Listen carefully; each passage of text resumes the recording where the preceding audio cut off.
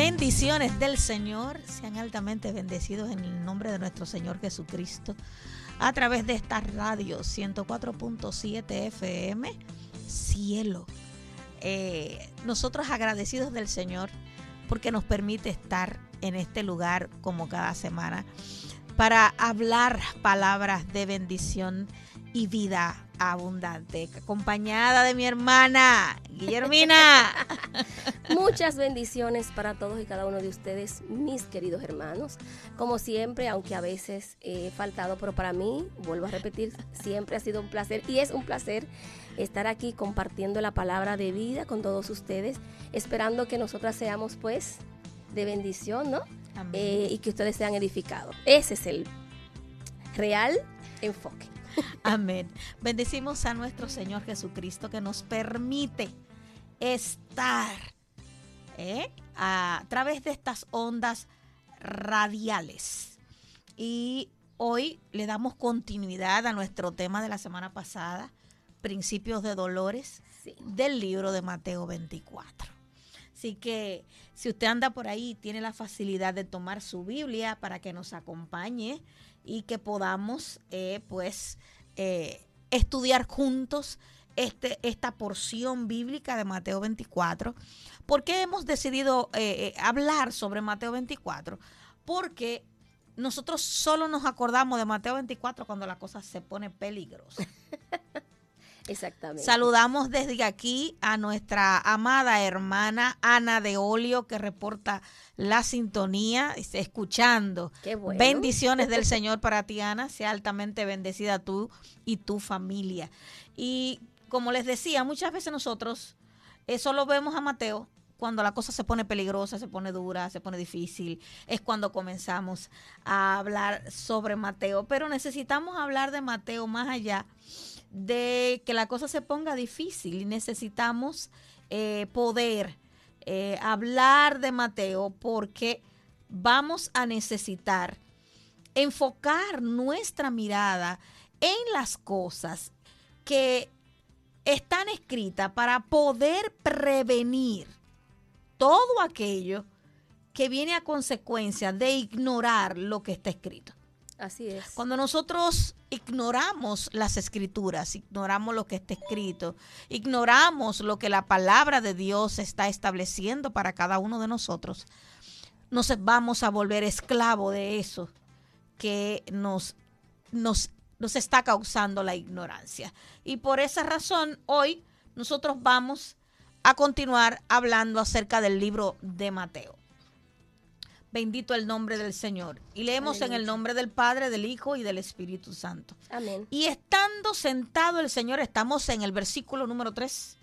En el monte de los olivos, los discípulos se le acercaron aparte diciendo: dinos cuándo serán estas cosas y qué señal habrá de tu venida y del fin del siglo. Respondiendo Jesús les dijo: mirad que nadie os engañe, porque vendrán muchos en mi nombre diciendo: yo soy el Cristo, y a muchos engañarán. Y oiréis de guerra y rumores de guerra. Mirad que no os turbéis, porque es necesario que todo esto acontezca, pero aún no es el fin.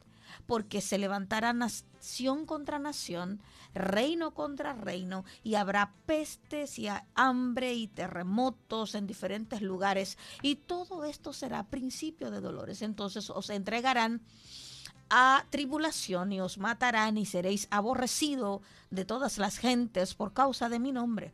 Muchos tropezarán entonces y se entregarán unos a otros y unos a otros se aborrecerán. Y muchos falsos profetas se levantarán y engañarán a muchos. Y por haberse multiplicado la maldad, el amor de muchos se enfriará. Mas el que persevere hasta el fin, este será salvo. Y será predicado este evangelio del reino en todo el mundo para testimonio a todas las naciones, y entonces vendrá el fin. La palabrita clave, perseverar. Pero vamos a ir para atrás como tú tenías ya. De verdad que cada vez que uno lee, vamos a hacer un encadenamiento de principio a fin. Santo. Para poder dilucidar este tema. Miren, los discípulos se acercan al maestro con la inquietud debido a que para ellos el templo era tan importante y ellos querían saber cuáles son las señales para estar prevenido, para buscar todo aquello que me pueda ayudar en este tiempo que va a venir, cómo va a ser, cuáles son las señales, cómo lo puedo percibir, cómo me voy a dar cuenta. Y es bueno que tú retroalimentes lo de la semana pasada, que a mí me parece puntual y demasiado interesante. ¿Cómo percibían ellos? ¿Cómo tenían ellos el templo? Oh, sí. ¿Y qué significaba ese templo tan hermoso para ellos? Sí. ¿Y cómo son confrontados con lo que Jesús pues le dice aquí en estos pasajes? En la semana pasada estuvimos hablando de que el templo al que ellos hacían alusión, al templo en el que ellos guardaban tanta adoración, admiración e idolatría, dicho sea de paso, fue un templo construido por Herodes el Grande. Herodes el Grande construyó el templo mucho más hermoso y majestuoso que el de Salomón. Sí. Y este templo estaba recubierto de oro. O sea, no era un templo cualquiera. No. Ellos tenían el templo como el centro de lo sagrado, lo más valioso, lo más santificado que ellos tenían. Así que cuando el Señor comienza a hablarle en el libro de Mateo, dice que el Señor estaba en el templo y se dio cuenta, esta gente no está entendiendo ni papa de lo que yo estoy diciendo. Exactamente. Déjame yo retirarme de este lugar. Y dice que salió Jesús, y cuando Jesús salió del templo, se acercaron sus discípulos a decirle, maestro, pero es que tú no estás mirando la maravilla que es este templo. Y entonces el Señor le dice, ajá, respondiendo él les dijo, ¿veis todo esto? De cierto os digo que no quedará piedra sobre piedra que no haya de ser derribada. Y le da algunas descripciones. Y ellos entonces dicen, pero si él dice que lo va a destruir, tenemos que saber cuáles son las señales que van a venir como consecuencia cuando él vaya a destruir el templo. Porque para los judíos el templo de Jerusalén era su símbolo de seguridad. De hecho, cuando hubo una invasión en Israel, le prendieron fuego al templo completo, todo y la gente que corrió desobedeciendo a lo que Cristo le había dicho, porque este mismo pasaje dice, los que estén en la azotea no salgan, corran al monte, corran, no se detengan. Todos corrieron al templo y le prendieron fuego al templo, al punto, el fuego fue tan pero tan poderoso que derritió las paredes que estaban recubiertas de oro. Imagínese usted la agonía que vivieron las personas que murieron dentro de ese templo. Todo porque el centro de su adoración estaba en un lugar y no en aquel que sustenta todas las cosas. Y me llama tanto la atención con eso que tú estabas diciendo, que cuando ordenaron a recoger todas esas piedras, todo ese oro que una vez fundido pues se convierte sólido otra vez, ellos no encontraban el lugar donde estaba. Fue algo tan devastador que no sabían con certeza, pero ¿y por dónde que está? O sea, yo digo, fíjate cómo se cumplió tanto lo que dijo Cristo. Claro que sí. Que lo que tuvo que pasar para que pudieran entender. Porque yo creo que aún así, en ese momento, entendían esas palabras que el Señor había establecido. El Señor le dio las directrices de que huyeran, de que no bajaran, pero cuando ellos ven todo esto, le dicen al maestro, pero ¿cuáles son las señales del fin del siglo? Muéstranos cuáles son las señales. Y estas señales, comienza Mateo a describirlas diciéndole, miren, nadie los engañe. ¿Qué es engaño? El engaño tiene que ver con que yo pierda o tenga de manera vaga seguridad en algo. Escuche bien, los que nos están escuchando y los que escucharán los podcasts más adelante. Tiene que ver con tener una seguridad vaga en algo. Y si el Señor está diciendo, miren que nadie los engañe, es porque existe la posibilidad de ser engañados o de nosotros tener una seguridad vaga en algo que debemos de estar firmes y seguros. Cuando vemos todo esto, decimos, oye, ¿está hablando también de fraude? ¿De falsa ortodoxia? ¿O de falsa piedad? Está hablando de gente sin firmeza. De que pudiéramos ser seducidos también. Claro. Y en este tiempo se está viendo mucho lo que es estar encantado y seducido por cosas que en mi mente pareciera que están bien, pero con la luz de la palabra están totalmente a espaldas. Sin embargo, yo no puedo darme cuenta de que algo está a espaldas de la Escritura si yo no la conozco. Si no la conozco, si no la leo. Ahí radica la importancia de que para estos últimos tiempos nosotros como creyentes nos aferremos a la verdad de Cristo, nos apeguemos a la palabra para poder lograr entender y conocer todo aquello que la palabra establece. Y dice, mirad que nadie os engañe, porque vendrán muchos en mi nombre, diciendo, yo soy el Cristo, y a muchos engañarán. ¿Cuántas cosas en nuestras vidas han llegado teniendo la forma de Dios, aparentemente, pero en esencia contienen mentira y engaño?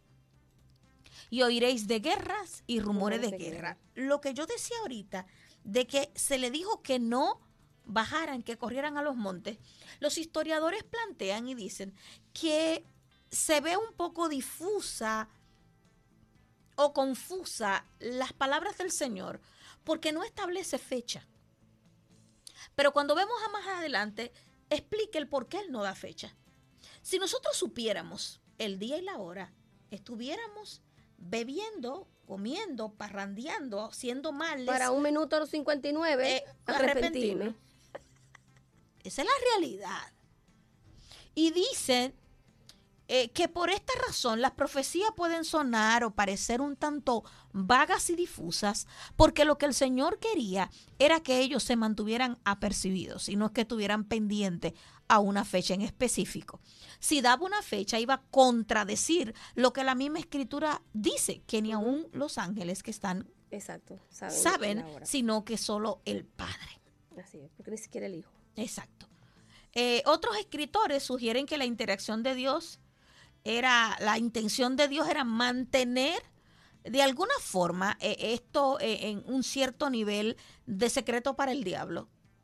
Algunos dicen eso.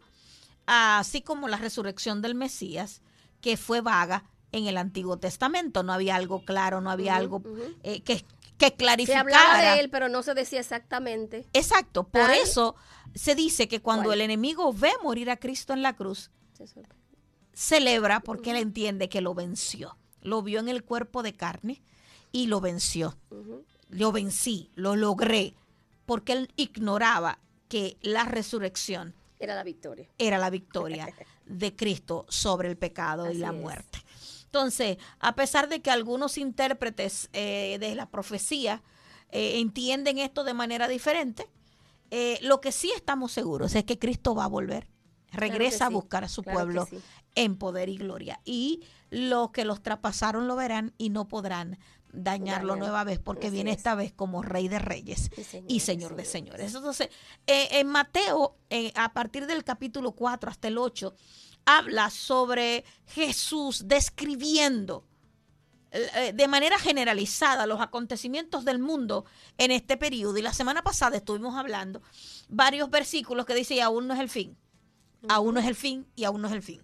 ¿Por qué esto es necesario? Porque la humanidad va de continuo decayendo, va en detrimento y va teniendo situaciones variadas. Y decir que un hecho a nivel del globo terráqueo de los humanos es lo que va a producir el término final de lo que es la tierra, el maestro dijo, aún no es el fin. Exactamente. Mirad que nadie os engañe. Por eso se llaman principios de dolores. Principios de dolores. Desde el comienzo Jesús les advirtió a los discípulos que muchos serían engañados mientras anticipaban su regreso. Ha vivido mucho tiempo creyendo la gente que Cristo no viene, pero su palabra establece su segunda venida. Y el maestro le decía, mire, ustedes van a ser engañados, ustedes van a ser seducidos, ustedes van a ser atraídos por corriente. Procuren no ser engañados, porque ni aun los ángeles saben el día ni la hora, y las señales para el fin tienen que cumplirse. También habla acerca de que hubo ciertos de miles de Estados Unidos, de lo que hablamos la semana pasada sobre Miller, este hombre que dijo y puso fecha diciendo, claro, Cristo viene y viene en tal fecha. Y aparte de él han habido muchos otros. Oh, por supuesto. Que realmente han tenido la osadía, como yo digo, de levantarse y decir, para el 2000 tal, ya es el fin. Mucha gente lo toma muy en serio. Hay otros que se ríen, pero hay mucha gente que sí lo ha tomado en serio. Pero el hecho de que alguien diga que va a suceder algo tiene mucho que ver, y que la gente lo crea o no, tiene mucho que ver con lo que se conoce de las Escrituras. Claro. Si alguien desconoce lo que la palabra de Dios establece, va a creer lo que otro diga, por entenderse que como no tiene fundamento, lo que esa persona diga es certero. Mira, y es un arma de doble filo, te voy a decir el porqué, y eso lo hablábamos creo que el día que estábamos compartiendo.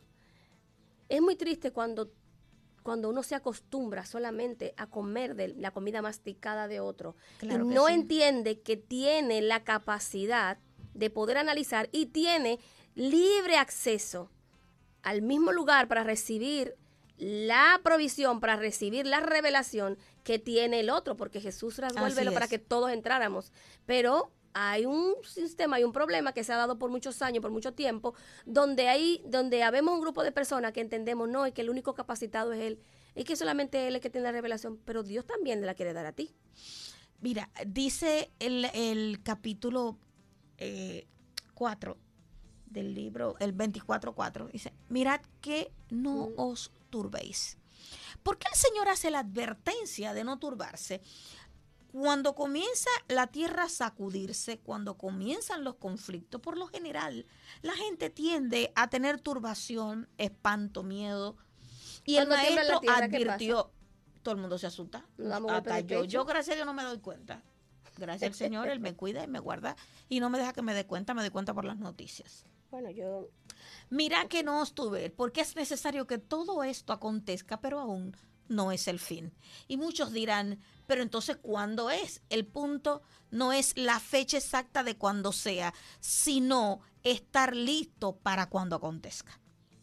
Sigue diciendo, el tipo de cosas que Jesús mencionó en esta sección de las Escrituras señala específicamente cómo puede que se den las cosas para al final, pero que lo que va a manifestarse son los falsos profetas.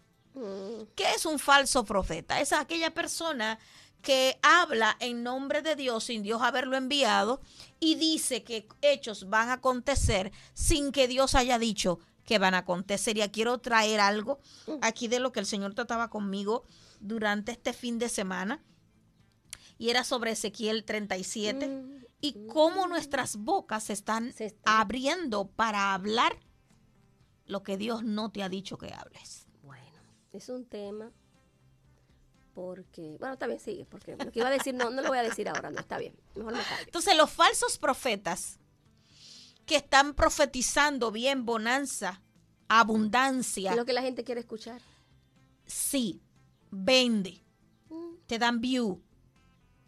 Pero realmente es lo que Dios quiere que tú le digas al pueblo. El pueblo necesita escuchar que tiene que arrepentirse y volver a Cristo. Sí, la gente tiene que escuchar que es necesario que te arrepientas, que te apartes del pecado y de la maldad. Como dice el famoso Paul Washer, si la palabra de Dios no es suficiente, nada lo será. Nada lo será. Si usted necesita utilizar parodias, conjeturas, cuentos y fábulas de viejas para convencer a la gente de venir a Cristo, entonces el evangelio que usted está prometiendo, procesando y brindando no es el evangelio de Cristo. Sutilezas. Cristo es más que suficiente para convencer el corazón del impío, del que está en la iglesia pero aún es impío también. La palabra de Dios tiene vida propia. Ella va a cumplir lo que para lo que Dios determinó que fuese. Ahora te voy a decir algo, bajo ese versículo hay mucha gente que se está amparando y no se está predicando el evangelio, que es el pedazo que vamos a tratar más tarde. En medio de cualquier guerra o cualquier gran hambruna o cualquier gran terremoto, es natural creer que el mundo se está acabando, que está llegando al final. Pero Jesús dijo que hay señales, muchas de ellas específicas, que indican el regreso y las describe en este Mateo 24. Así es. Un claro objetivo de este capítulo es prevenir el entusiasmo prematuro sobre la premura o la perucia que la gente puede tener ante la llegada de nuestro Señor. A Cristo se le sirve por convencimiento, por estar convencidos, persuadidos por su Espíritu Santo. No es real que usted venga a Cristo solo por temor. Es necesario que usted tenga conciencia de quién es Dios. Y déjeme decirle que Dios va a usar el temor para atraer mucha gente a Él. Él es soberano. Él hace como Él quiere. Él puede utilizar una tragedia, puede utilizar una pérdida, puede utilizar un dolor, una angustia para atraer a gente a Él, porque Él es soberano. Y dice, todo esto será principio de dolores. Aunque ninguno de los eventos que describe Mateo de manera específica puede decir que va a producir el fin, colectivamente son señales claras, proféticas de nuestro Señor, para que nos demos cuenta que el fin está cerca. Literalmente llamó nuestro Señor a este tiempo principio de dolores. ¿Y por qué lo llamó principio de dolores? Sencillo, lo llamó principio de dolores porque será el inicio de los mayores dolores que vivirá la tierra y los seres humanos que en ella habiten. Dice, literalmente los llamó principio de dolores, así como es verdad de los dolores de parto. Así como cuando una mujer tiene dolores de parto, así la tierra tendrá dolores a causa de todo lo que el hombre ha hecho en la tierra, y como consecuencia vendrá nuestro Señor. Dice que habrán guerras, habrán pestes, habrá hambre, habrá terremotos, pero que aún no es el fin. Es necesario que nosotros escudriñemos las Escrituras para estar quietos, reposados, haciendo lo que tenemos que hacer y confiados, que si en Él estamos seguros. Y dice una parte muy importante, y os entregarán a tribulación y os matarán. Muchos dicen que esto ya se cumplió porque esto pasó con los discípulos, etcétera, pero está etcétera. pasando actualmente. Claro que sí. Está pasando actualmente. Lo que pasa es que como estamos aquí, por ejemplo, en este país, aquí podemos decir, señores, que no, que podemos parar en una esquina con un megáfono sin problema y nadie nos va a decir nada. Pero hay países donde tú no puedes ni siquiera decir que eres cristiano porque te van a condenar. Lo que pasa es que muchos de nosotros no lo saben.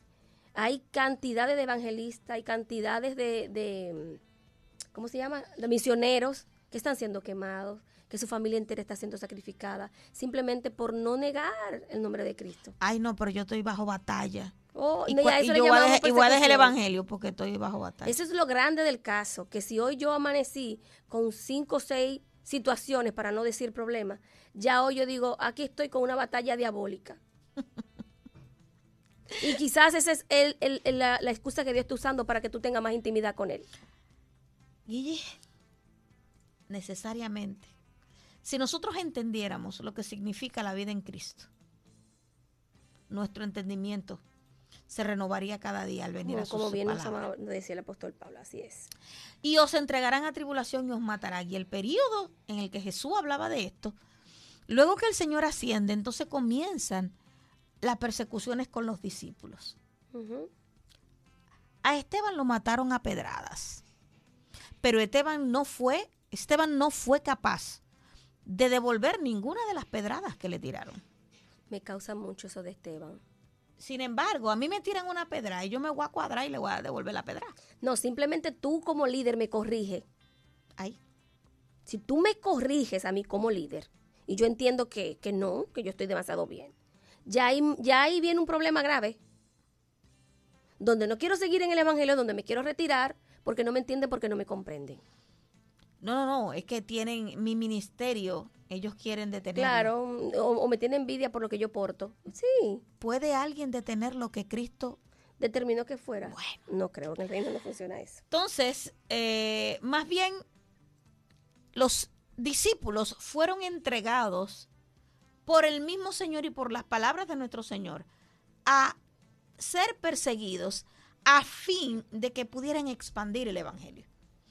Luego, recuerden que uno de los que estuvo ahí apedreando a Esteban fue Pablo. Yo creo que fue el primero que tiró la piedra. El primer peñón. El primer peñón lo tiró él. Lo tiró Pablo.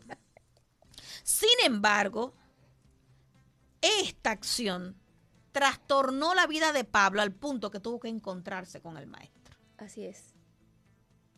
Muchas veces tú estás siendo expuesto a una situación para que muestres a Cristo y que quien te vea más adelante tenga que encontrarse con él. Así es. La última vez que estuviste en una situación donde debiste darle gloria a Cristo, ¿qué pasó?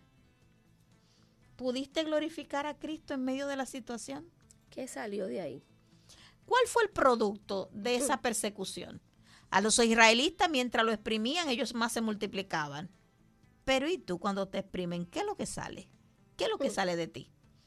Se entregarán unos a otros. Señores, miren, como decía Guillermina, hay países en donde las denuncias, por ejemplo, en China, en Japón,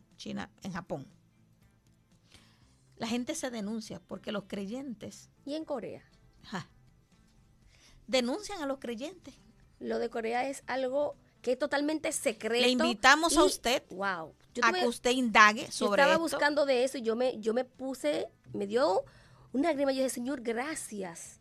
Gracias, ¿sabes lo que tienen que ir secreto? Y si se dan cuenta, ¿tú supiste lo que le va a pasar? Sí. Y nosotros nos quejamos tanto. Oh, sí, es que yo quiero un evangelio que me acomode. Yo quiero un sacrificio de Cristo que no me exija. No, yo quiero ir a predicar a las naciones, pero ¿cuáles? Estados Unidos y Europa, donde hay euros y dólares, que me traten bien y me den hospedaje. Pero nadie quiere ir a la tribu de Tuntuntún. ¿A la India? A la India, que también lo matan. Que lo matan. Nadie quiere ir a Tanzania. Nadie quiere ir a Zimbabue.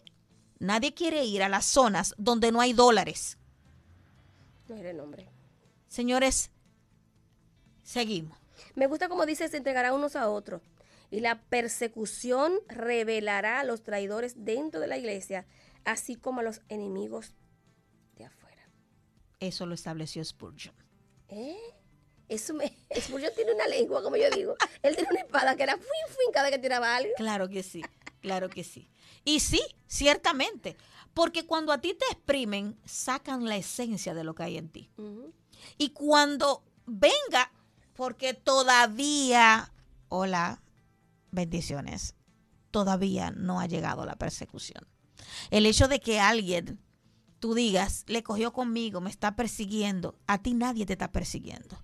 Todavía tú puedes andar como quieras y decir que eres creyente. Cuando tú no puedas llegar a una iglesia, cuando tú no puedas ir a un templo, cuando tú no puedas decir en público que tú eres creyente, entonces estaremos viviendo la persecución. Mientras tanto, no estamos viviendo nada de eso. Aquí estamos muy, pero muy libres. Los falsos profetas se levantarán y engañarán a muchos. El periodo después de ello fue lo que trajo como consecuencia todo lo que vivieron los apóstoles, los discípulos, recordando que los discípulos de Cristo no eran 12 nada más. No, eran miles. Habían 12 que eran los que estaban del grupo primario y de ahí habían 3 que eran los canchanchanes full. Ay, que el Señor no tiene asesión de personas. A mí me costó entender eso. Sí, pero lo tenía. Él es soberano, puede hacer lo que quiera.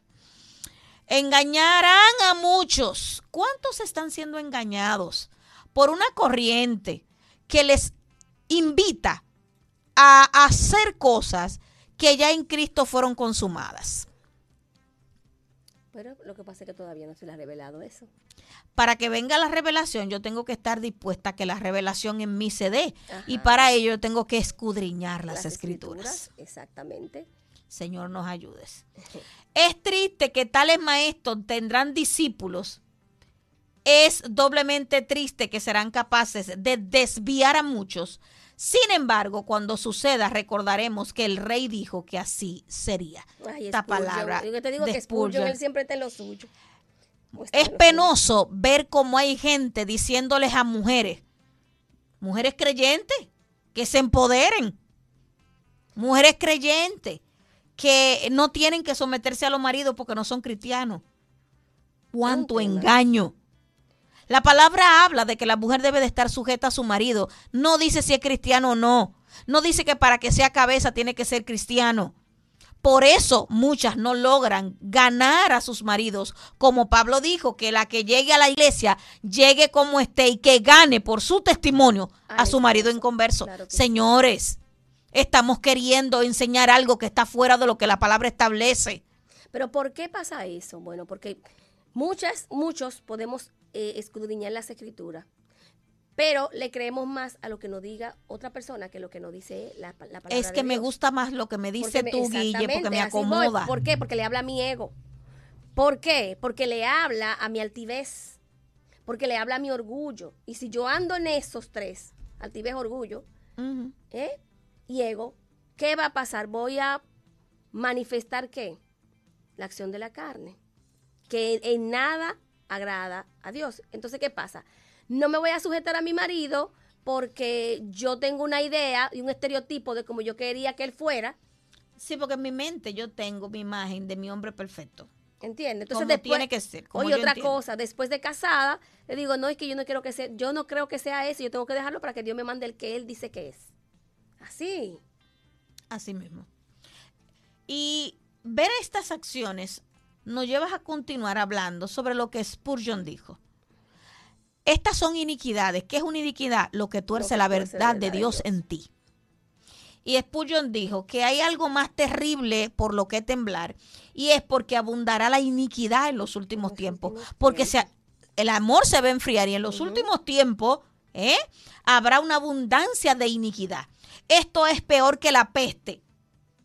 Que el amor, que es la base del evangelio, porque fue lo que movió a nuestro Señor, se enfríe. Cuando el amor se enfría, no me importa lo que pase con el otro. No me importa lo que suceda con el otro. Tiene sin cuidado si al otro se lo está llevando mágaro. Y no me importa. No lo voy a perdonar porque simplemente no me place y punto, para no decir la otra palabra. Exacto. No lo voy a perdonar porque yo no merecía lo que él me hizo. El que se enfríe el amor, dijo Spurgeon, es peor que la persecución. Escuche. Este hombre, que si usted se dedica a escucharlo, va a entender el nivel de revelación que manejaba este hombre y de disciplina. Y él decir que el que se enfríe el amor es peor que ser perseguido, que es peor que la persecución. Así como toda el agua de afuera no puede dañar un navío hasta que entra, así las persecuciones internas no pueden herir realmente a la iglesia de Dios. Pero cuando la maldad resuma dentro de la iglesia y el amor del pueblo de Dios se enfríe, entonces la barca estará en gran aflicción. Si el amor dentro... Oye, como él dice, si el amor se enfría, todo será fríamente. Es que la base del evangelio es el amor. Es así.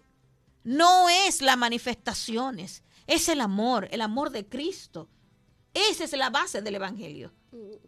El amor que te lleva a tener un encuentro con Él, una revelación de quién es Él y una vida conforme a Él por amor. Entonces, el infierno es real, pero más real que el infierno es el amor de nuestro Señor. Y al predicar este santo evangelio, necesitamos predicarlo desde la postura del amor. Ya el infierno, todo el mundo sabe que hay un infierno. República Dominicana, América Latina, se ha predicado el evangelio.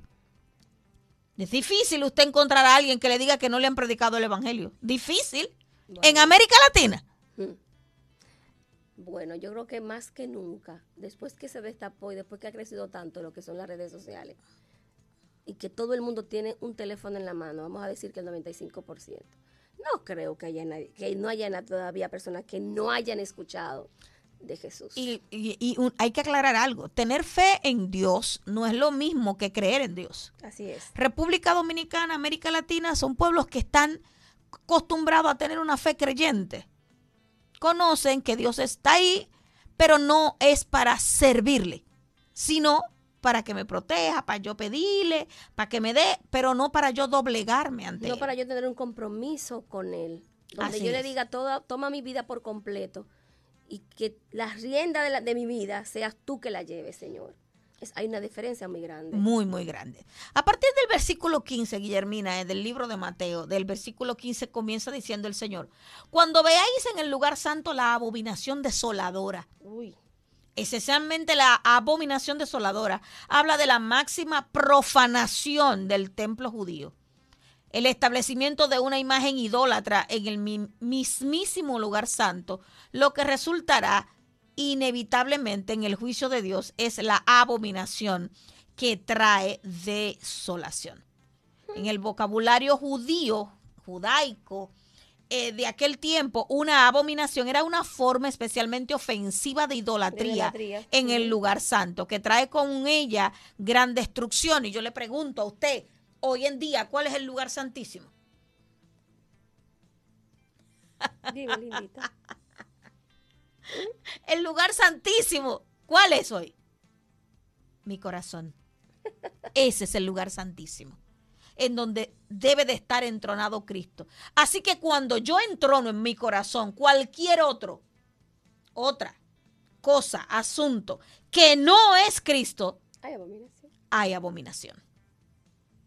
Por eso mucha gente vive en una abominación desoladora, viven desolados, sin esperanza.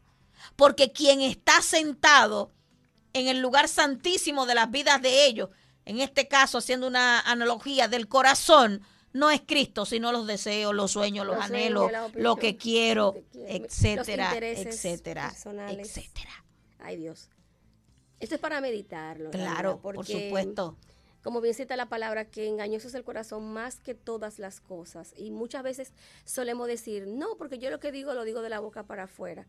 Y la palabra de Dios establece que de la abundancia del corazón va a hablar nuestra boca. Entonces, cuando abundamos muchas veces en estar haciendo la shonará, en estar sentándonos en silla de escarnecedores, en estar emitiendo un juicio por todo, en estar haciendo un análisis de una persona. Guillermina, hay que aclarar el término lashon significa lengua. Y en la traducción judía, la shonará es una lengua mala. Cuando estamos criticando, señores, no hay una cosa más peligrosa que nosotros cuando comenzamos a tener una percepción de lo que a mí me parece que es tal o cual cosa. Ay, señora, ¿cómo dañamos? Si usted ve a un hermano que usted entiende que está haciendo algo, usted tiene confianza, llámele y pregúntele. No imite un juicio. No se ponga a hacer comentarios con el otro. Primero vaya a la fuente directamente y dígale, mira, espera un momentito, vamos a llamar, déjame preguntarle. Si es mi hermano que yo amo, yo te voy a preguntar, Valentina. ¿Y aunque no lo ame? Bueno, se supone que bueno. Tú supiste, ¿verdad? Valentina, el domingo tú dijiste una cosa, manita. Yo, Valentina, escuché mal. Tú dijiste esto y esto. Explícame eso. Y ahí usted deriva argumentos. Claro que sí, pero para eso yo tengo que estar dispuesto a vivir lo que la palabra dice. Bueno. Y no llevarme del impulso de mi carne que constantemente va a procurar que yo peque y camine en el mal. Sí. Dice en una traducción que el sacrilegio, la Iglesia Católica lo usa mucho, el sacrilegio es precisamente abominación. Uh-huh. Cuando se toma algo sagrado. Y se corrompe, tiene corrupción. Entonces, es importante que nosotros examinemos el lugar santo de mi vida. ¿Quién lo ocupa? ¿Quién lo ocupa?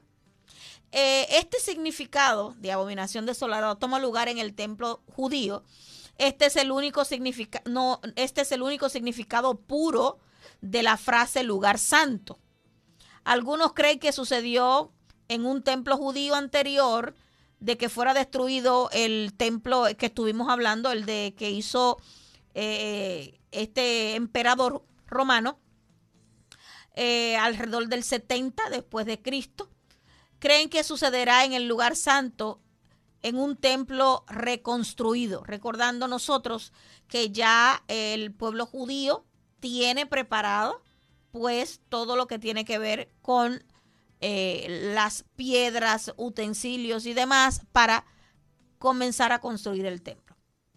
Y es que por siglos hubo solo una pequeña percepción judía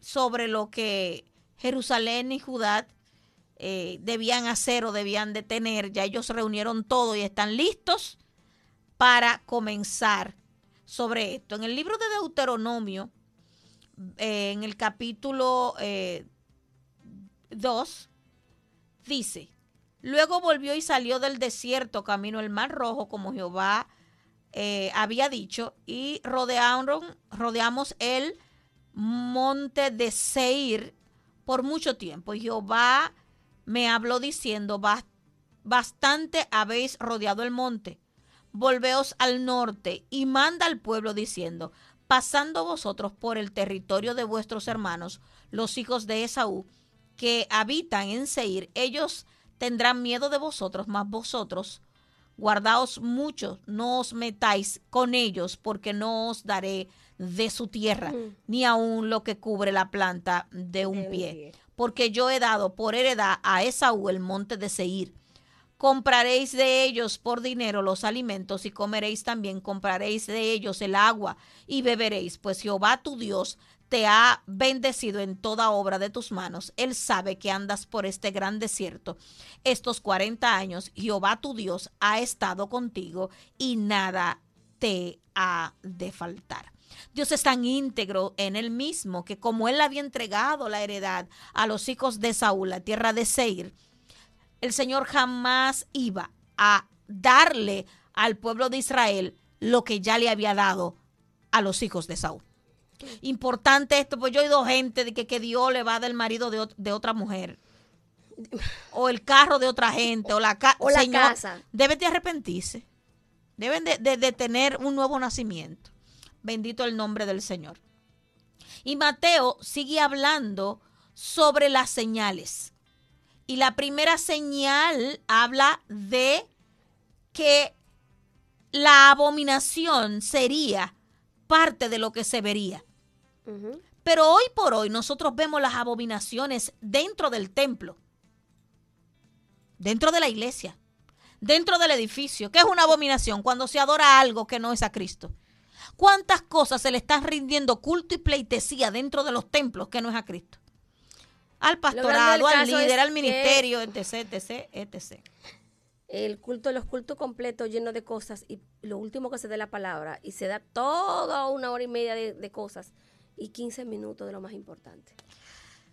Ay, Señor, ten misericordia. Pablo explica sobre el futuro implícito de lo que hablaba el Daniel cuando tuvo la visión.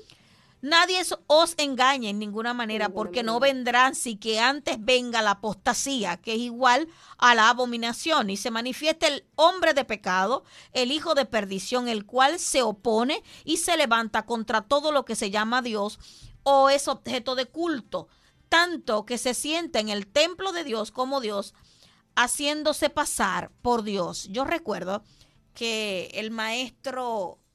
se me fue el nombre, mientras enseñaba en escuela dominical, hablaba sobre este tipo de profecía. Estas profecías siempre me han llamado la atención, porque marcan un camino, unas señales claras de qué es lo que va a suceder. Y hasta donde aprendí, se decía que esta persona, este hijo de perdición, tenía que tener unas características muy específicas para poder sentarse en el trono de Israel. Recordemos que Israel mantiene todavía, porque ellos están esperando al Mesías, mantienen estrictamente las condiciones de lo que tiene que ver con quién es de su descendencia. Así que esta persona que se va a sentar en el trono de Israel debe de tener descendencia judía. Porque ¿cómo se sienta ahí si no es judío? ¿Y de qué tribu era que tenía que ser? No era de David.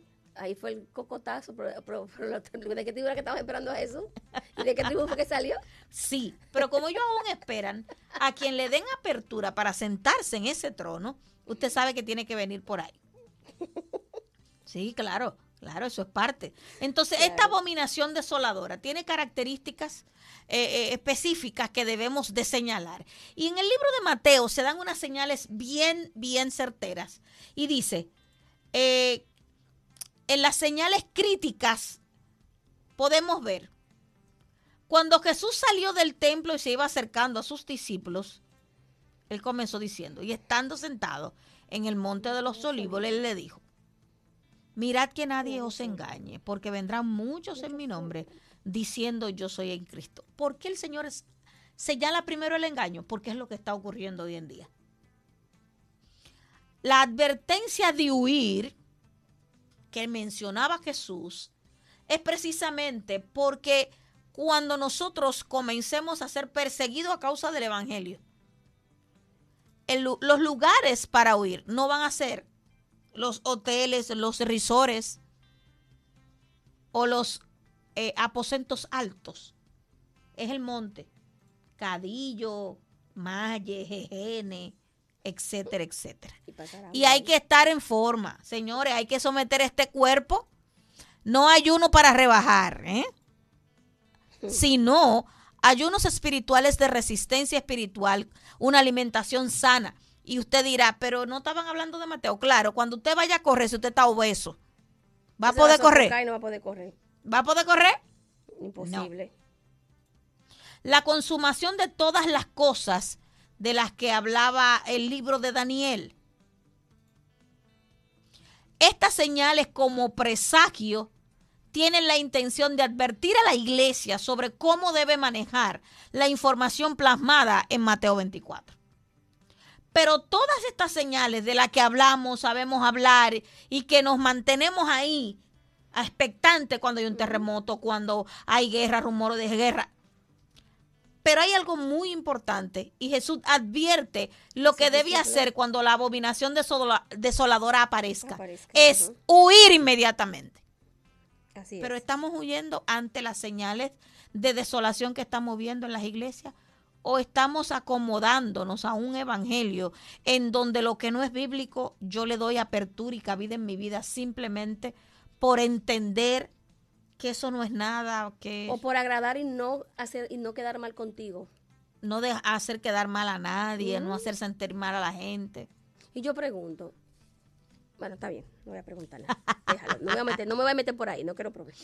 Esta advertencia está dirigida especialmente a los judíos de su tiempo porque hablaban de azotea y de días de reposo. Y cuando hablaba de días de reposo sabemos que está hablando directamente con el pueblo judío. Muchos creen que todas estas profecías ya se cumplieron. Pero si se cumplieron, entonces estaríamos solamente esperando la manifestación de los hijos, por lo que la tierra clama. Porque la palabra establece que la señal del fin, ¿cuál es? Hay muchas señales, pero hay una que dice, y entonces vendrá el fin. Y cuando yo vi esto, nueva vez, digo, Señor, pero nosotros lo que necesitamos es enfocarnos en hacer esto. ¿Por qué estamos reteniendo la venida de nuestro Señor? No haciendo lo que tenemos que hacer. Porque, es que yo no me he casado. Como me dijeron algunos. Es que yo no me he casado, Dios no puede venir ahora. Ajá. Es que yo tengo planes, yo estoy estudiando. Y yo tengo sueños que no he cumplido. O sea, que tú suscribes la venida del Señor en los planes y en el casarte que tú tienes en tu mente. ¿Y cómo es que estamos viviendo para Cristo? Me reía muchísimo con Nayeli que decía dígame para no pagar ese dinero de esa tesis. ¿Cuándo es que viene? No, ella ataca mucho con eso. Yo le digo, procura conocer a Cristo, vivir la vida de Cristo, para que el Padre se pueda agradar de ti, porque nuestro propósito es conocerlo a Él, vivir la plenitud de Él y darlo a conocer. Si nos mantenemos todo el tiempo en eso, Él puede venir mañana. Miren, y estas señales son tan claras que dice que el sol se oscurecerá y la luna no dará su resplandor. Aparecerán señales en el cielo. El Hijo del Hombre aparecerá como una señal en el cielo. Así es. Pero ¿cuándo será esto? Cuando sea predicado este evangelio en todo el mundo. Si nosotros buscamos los lugares todavía que quedan pendientes por predicar el evangelio, que se pueda conocer a Cristo, hay muchos. Hay lugares, hay tribus, hay pueblos. Hay selvas. Que no se ha llegado todavía. Indígenas. Y me gozaba muchísimo mientras escuchaba el libro de... Ay, soy malas con los nombres, se me fue el nombre. Y él hablaba de que llegó un indígena, que ellos estaban hablando, predicando por las calles, y había un indígena que estaba tirado, alcoholizado, y ellos le predicaron el evangelio, lo ayudaron, él se recuperó, porque ellos no podían entrar a una tribu india, pero de los indios americanos, que si se metían ahí lo iban a matar. Y esta persona, que era de esa misma raza, ellos lo prepararon, lo entrenaron y lo enviaron a la tribu a predicar el evangelio. Hablar en su lenguaje. Hablar en su lenguaje y hablar en su idioma. Wow. Y este hombre fue a predicarle a sus hermanos. O sea, iglesia, nosotros estamos reteniendo la venida del Señor porque no estamos predicando el evangelio en todo el mundo. Ya la gente, yo recuerdo que en el tiempo en el que yo estaba creciendo, mi abuela de manera fiel enviaba una ofrenda para las misiones. Ahora las ofrendas están dirigidas a satisfacer las necesidades de los líderes para comprar un templo grande. Tú sabes que hablando de eso, yo escuché a un maestro ayer hablando de un apóstol que tenía una iglesia de 5,000 miembros. Y cuando él se encontró con un hombre que se había descarriado de ese templo de él, de 5,000 y pico de miembros, se descarrió y cayó en las drogas, y él se enteró, lo conoció, y él le dijo, me descarrié porque no tuve acceso a ninguno de ustedes, nunca pude encontrar a nadie que me diera seguimiento, y estaba pasando por situaciones, y ese apóstol fue tan confrontado que él renunció de esa iglesia y dijo, yo voy a empezar nuevamente en la sala de mi casa, y uno por uno, para yo ser asequible a la gente y hacer lo que el maestro hizo. Es que el modelo de Cristo, Dios, eso me muy dejó, claro. Y dije, wow, y tanto que afanamos por tener. ¿Y quién ha dicho que Cristo quiere un templo grande? Si Él no habita en templo hecho de mano de hombre. No. Sí, la importancia es llegar directamente al que necesita. ¿Será que nosotros tenemos la necesidad de tener templos grandes para llenar el ego de nosotros como seres humanos? Y queremos escudarnos tras la excusa de que es para Dios. Las señales están dándose, pero el fin vendrá cuando nosotros hagamos lo que tengamos que hacer. El Señor es soberano, es uno de sus atributos, y usted tiene que saber que si Él decide venir ahora, vino, y nadie lo va a retener. Y no va a pedir permiso. ¿Cómo amaste? ¿Cuánto amaste? ¿Cuánto amaste? Y Él en su palabra establece que hay 2 mandamientos. Amarás al Señor y a tu prójimo como a ti mismo. Pero hay un mandato que reformó todo lo que nuestro Señor dijo, y fue amen como yo. Wow, amén como yo amo. Si nosotros no practicamos el amor que nuestro Señor ha determinado, no es, escucha bien, que ames como tú entiendes, es que ames como Él dijo. Es que el que te quita la capa, déjale también la túnica. Que el que te pide 1 milla, ve 2. Y anoche me reía muchísimo con un amigo que quizás puede estar escuchando esta transmisión, donde yo hablaba con él porque él se resiste a creer que el que le dé una galleta, como dice él, él tenga que poner la otra mejilla. Nuestro Señor, Rey de reyes, Señor de señores, Creador de todo, vino y murió como un malhechor, como un delincuente, en una cruz, cuando esa era la muerte más vergonzosa para un judío. La pastora que el Señor le ministraba. Exhibió la desnudez de su hijo. Y si Dios, Padre, exhibió desnudo a su hijo, ¿quién eres tú para que Él te cubra? Las cosas que a ocultas están ocurriendo, arrepiéntete, vuelve a Dios para que Él no te las exponga. Y esa idea que tienes de que Dios te ama tanto que no te va a exponer, te tengo noticias. Por cuanto te ama es que te va a exponer. Hay cosas que Dios las hace por amor de sí mismo. Como Él se ama y te ama a ti, como dice Valentina, por amor a ti mismo, aunque en el momento no lo entienda, lo va a hacer para que vayas de rodilla ante su trono y encuentre el oportuno socorro. Queriendo que tú, que nos escuchas, puedas tener claro. Las señales están, esto es principio de dolores, el principio del fin ya tiene mucho que comenzó, pero es necesario que tú puedas entender que pese a todo eso, la muerte te puede sorprender. Muchos ya no quieren que le hablen del infierno, de la condenación, pero si no hablamos de la salvación de nuestro Señor, ¿qué vamos a hablar? Así es. Él está dispuesto a darte todo lo que Él tiene para darte. Que no es jipeta, carro, casa, esas son riqueza. Las añadiduras. No es eso, es una plenitud en Él. Así es. Pero así como puede sorprenderte la venida de nuestro Señor, puede sorprenderte la muerte. Sí. Iglesia, apercíbete. Estamos llamados a vivir como columnas en esta tierra, mostrando a Cristo en nuestro vivir y que los demás sepan que Él vive, que Él murió y resucitó al tercer día y que está sentado a la diestra de Dios Padre, esperando la orden de su Padre para manifestarse al mundo con poder y gloria como Rey de Reyes y Señor de Señores. Así mismo, y Dios no está esperando que nosotros estemos quizá ni capacitados ni preparados para poder entrar o para poder rendirnos ante Él, porque conozco personas que dicen, todavía yo no estoy listo. Todavía yo no estoy listo. Dios no necesita que tú estés listo. Él te hace listo. Él te hace listo. Dios no necesita que tú estés capacitado. Él te capacita. Así que queremos darte las gracias por acompañarnos en este programa.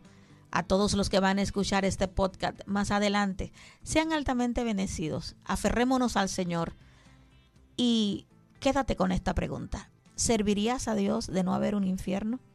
¿Servirías a Dios aún cuando no hubiera necesidad de librarte de una muerte catastrófica? Que el Señor te bendiga. Nos vemos la próxima. Bendiciones.